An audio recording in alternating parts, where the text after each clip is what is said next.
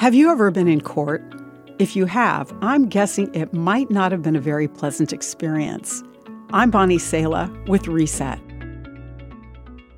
Courtrooms contain judges, and judges can be just or unjust. The Bible tells that God is a judge, and this idea leads a lot of us to think of God as scary and best kept at a distance. We don't like it when people judge us either, like the woman hosting her friends for lunch who got up to get something from the other room. Before she returned, she overheard them talking badly about her, pointing out her weaknesses and flaws. She was hurt and outraged. Yes, few words trigger defensive anger and fear more than judgment. But what of the God of the Bible, who sees our thoughts and hearts, who knows everything and is called the judge of the whole earth? He is not only the only judge who gives perfect justice, but he also loves mercy and embodies kindness.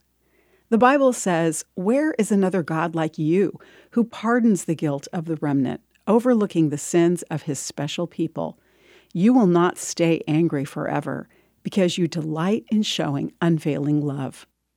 In Revelation, the final book of the Bible, when God is looking for someone worthy to judge the whole world, only Jesus, the one willing to die for all humanity's sins, was worthy to be entrusted with judgment.